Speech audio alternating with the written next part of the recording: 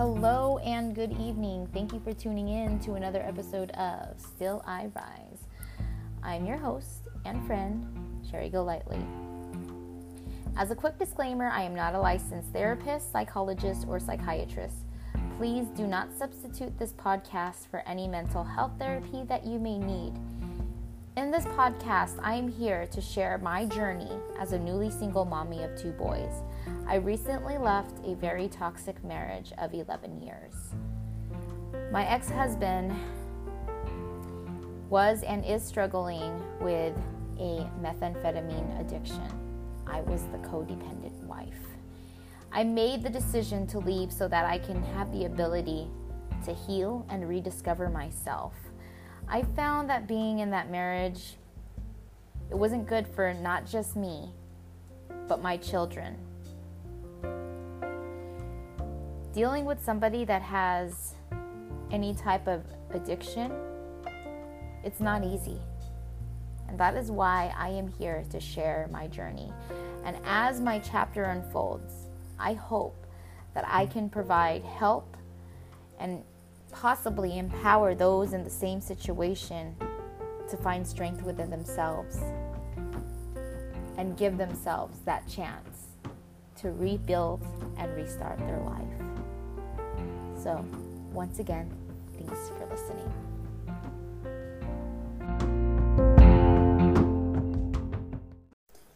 It has been a few days since the last time I've recorded. I wanted to take a moment and just really take a break from everything. But of course, with these situations, there's always going to be something that comes back to life, or, there's never really any peace. The peace will come eventually, like true peace. But from what I've noticed, as long as you have things going on with the divorce, things are never going to be peaceful, and people will always have their opinions. And I started to wonder, when is it that I will have this peace and quiet, and when will life be more calm? Well, unfortunately, it'll take some time. It's only been, for me, it's kind of interesting because it's literally felt like it's been close to a year already. But truly, it's only been 3 months. It's amazing how quickly time flies, but at the same time, you're like, is this not flying? Can this fly faster? But with that being said, I've had a few encounters, if you will. I've had a few interesting things happen. And, in continuation to the last 2 episodes that I've spoken of, you'll always have those moments where, you think that everything is going to be calm, and then all of a sudden it's like somebody just pops up like a little hedgehog, or not a hedgehog, but a groundhog. And sometimes it can be not so pleasant. But one thing that I failed, or I may have mentioned it, but one thing that I think I don't mention as much as far as the the substance abuse and being codependent is actually many people that are using any type of substance, or if they are addicts, a lot of them have that narcissistic behavior. They're narcissists, to put it bluntly. And it's funny because somebody else had mentioned that to me. This was actually a manager of mine. She did share her story, and she told me that, usually, if there's substance abuse involved, there's usually, or I mentioned that my ex had narcissistic characteristics, and It's like it was a pretty spot on guess that there was substance abuse involved, because she had mentioned that those two usually go hand in hand. And, that is a topic that I think we should touch base on, more often, because a lot of us don't realize that we are in a narcissistic relationship. And when you are in that type of relationship, it really does cause a strain, because, you may not realize it, but you are being abused and you're being manipulated. So, and that's mental abuse right there. You're being trained to react to certain things, and these people know exactly how you react. They know exactly what what will push your buttons and what will set you off, and they will portray you to be very emotionally unstable, which is just, it can be very frustrating. And sometimes you find maybe there's something wrong with me. That's when you start questioning yourself. Well, I don't want to get into full-blown details, but one of the issues that I've had is, of course, when you are in a long-term relationship, you tend to have mutual friends, or there's other people that, also, even close people in your big or your circle. It could be friends, it could be family, or what have you. And of course, when you guys share children together, everybody will have their opinions, and everybody is hoping to keep that unit together. And so there's been a few instances with having to deal with that type of situation. It can get a little bit, frustrating, but, it's like I did feel a little bit bad about that, because who wouldn't, especially when you feel as if you've gone through a lot, and, it's kind of funny, because I realized that, there are certain times where I just felt as if I wasn't being taken seriously, or I was just, being painted to be the person that was actually the perpetrator, if you will. Well, today I happened to listen to this amazing video on YouTube. The name of this beautiful woman is From Surviving to Thriving. You should definitely check her out. She speaks very, openly about being in a narcissistic, abusive relationship. I was watching this video, and it says a common mistake that people make when they leave a narcissist. And I watched it, and it really hit home, because I truly was feeling I was feeling very bad about certain things that happened over the weekend. And when I was listening to this woman, I was not expecting, I was like, okay, what exactly is the common mistake? I would really like to know. And she said that, okay, when you're in the beginning stages of your, when you finally decide that you've had enough and you've left, you tend to Google, all of the, the symptoms of a narcissistic relationship or abuse, and you start putting things together, and you have these, enlightening moments where you're just like, wow, I went through that. That's what happened to me. And then you get empowered because you listen to other people's stories, and, you feel that you want to share with others and your friends, and you want to let them know that this is the things that you went through, and you try to show them proof, and you have all this evidence. But she was saying that that's actually a mistake. That's a mistake, because there's some people that will not believe you. And the reason why is because a lot of the times the narcissists know exactly how you will react, as I mentioned. They know exactly, what buttons to push.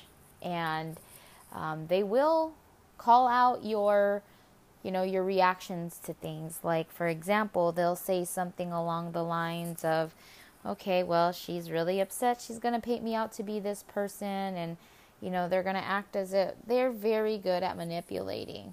And that's the sad part of it, is they know how to talk their way through. And, the biggest mistake, and I've been guilty of this, is trying to expose the narcissist, and it ends up blowing up in your face because they look at you like, what are you doing? What are you trying to prove? And, they don't believe you. And of course, they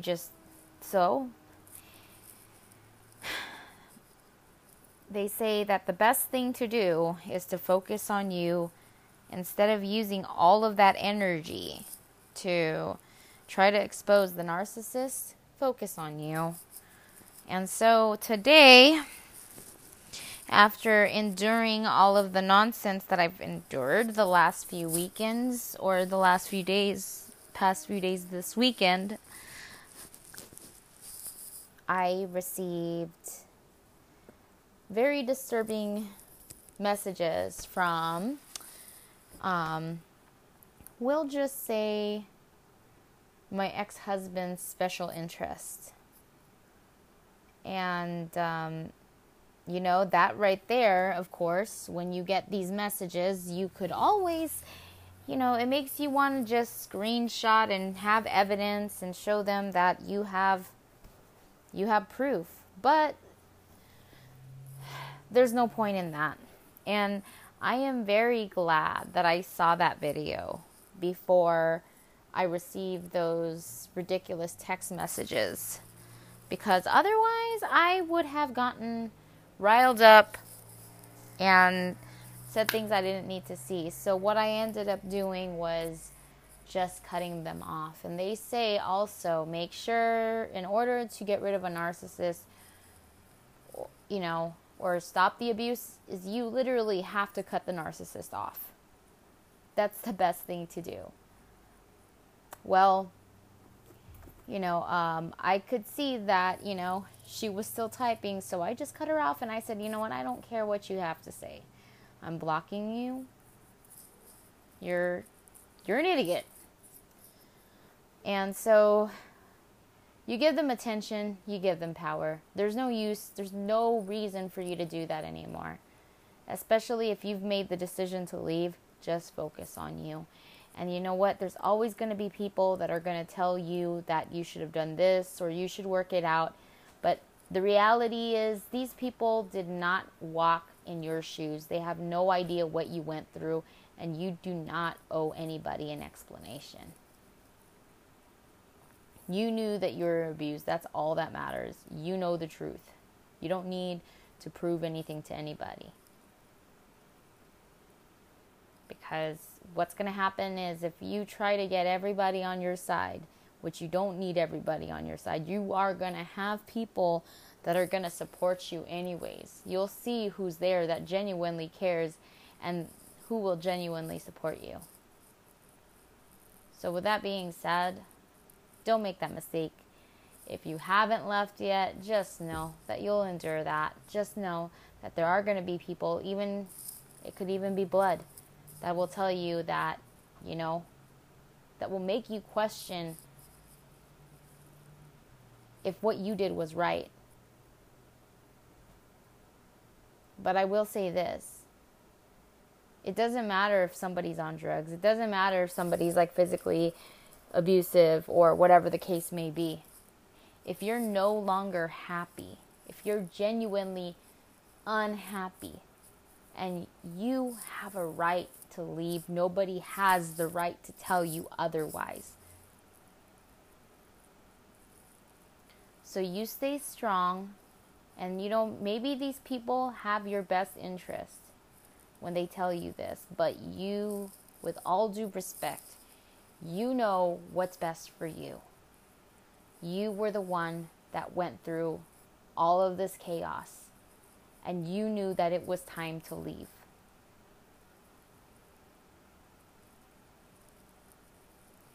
I really do want to touch more on narcissists, and I will actually, I'm going to be inviting a few people who have experienced narcissistic abuse. I would definitely like to get some insight on a lot of these situations and things like that, because, you know, as far as leaving any type of relationship, you know, you don't have to stay with somebody if you are not happy. I mean, I get it, for better or for worse, till death do us part. But if matrimony is dead, why are you still staying? Nobody wants to get divorced, but at the same time, life is too short for you to be miserable. So, with that being said, that is actually all I have for you guys for tonight. I wanted to kind of go over this really quick. This is something new that I learned. This is something that I realized that I shouldn't do. And I definitely wanted to share it with all of you guys, because I've been making these mistakes. And as I mentioned, I'm not exactly where I want to be, but I know that I'm getting there. I know that I want happiness. And when I say happiness, I no longer want to feel like I'm confined anywhere, or, you know, having that feeling like you're being suffocated, or you're just not able to be yourself. That's a horrible feeling. You know, you should be happy, and you should feel free to be who you are. Nobody should ever tell you or dictate to you, you know, how you should be. And that's actually one thing that was said in that video, was if there's ever anybody that's dictating how you should be or your feelings. And it's funny because I've mentioned that a few times. And I've told people that I cannot stand it when somebody tells me that I should or should not feel a certain way, because that is actually a characteristic of a narcissist, especially if, you know, like she had mentioned, you'll find that in a narcissistic abuse, you'll find the one that's the narcissist usually begins, you know, attacking with you statements. The victim usually says, well, I feel.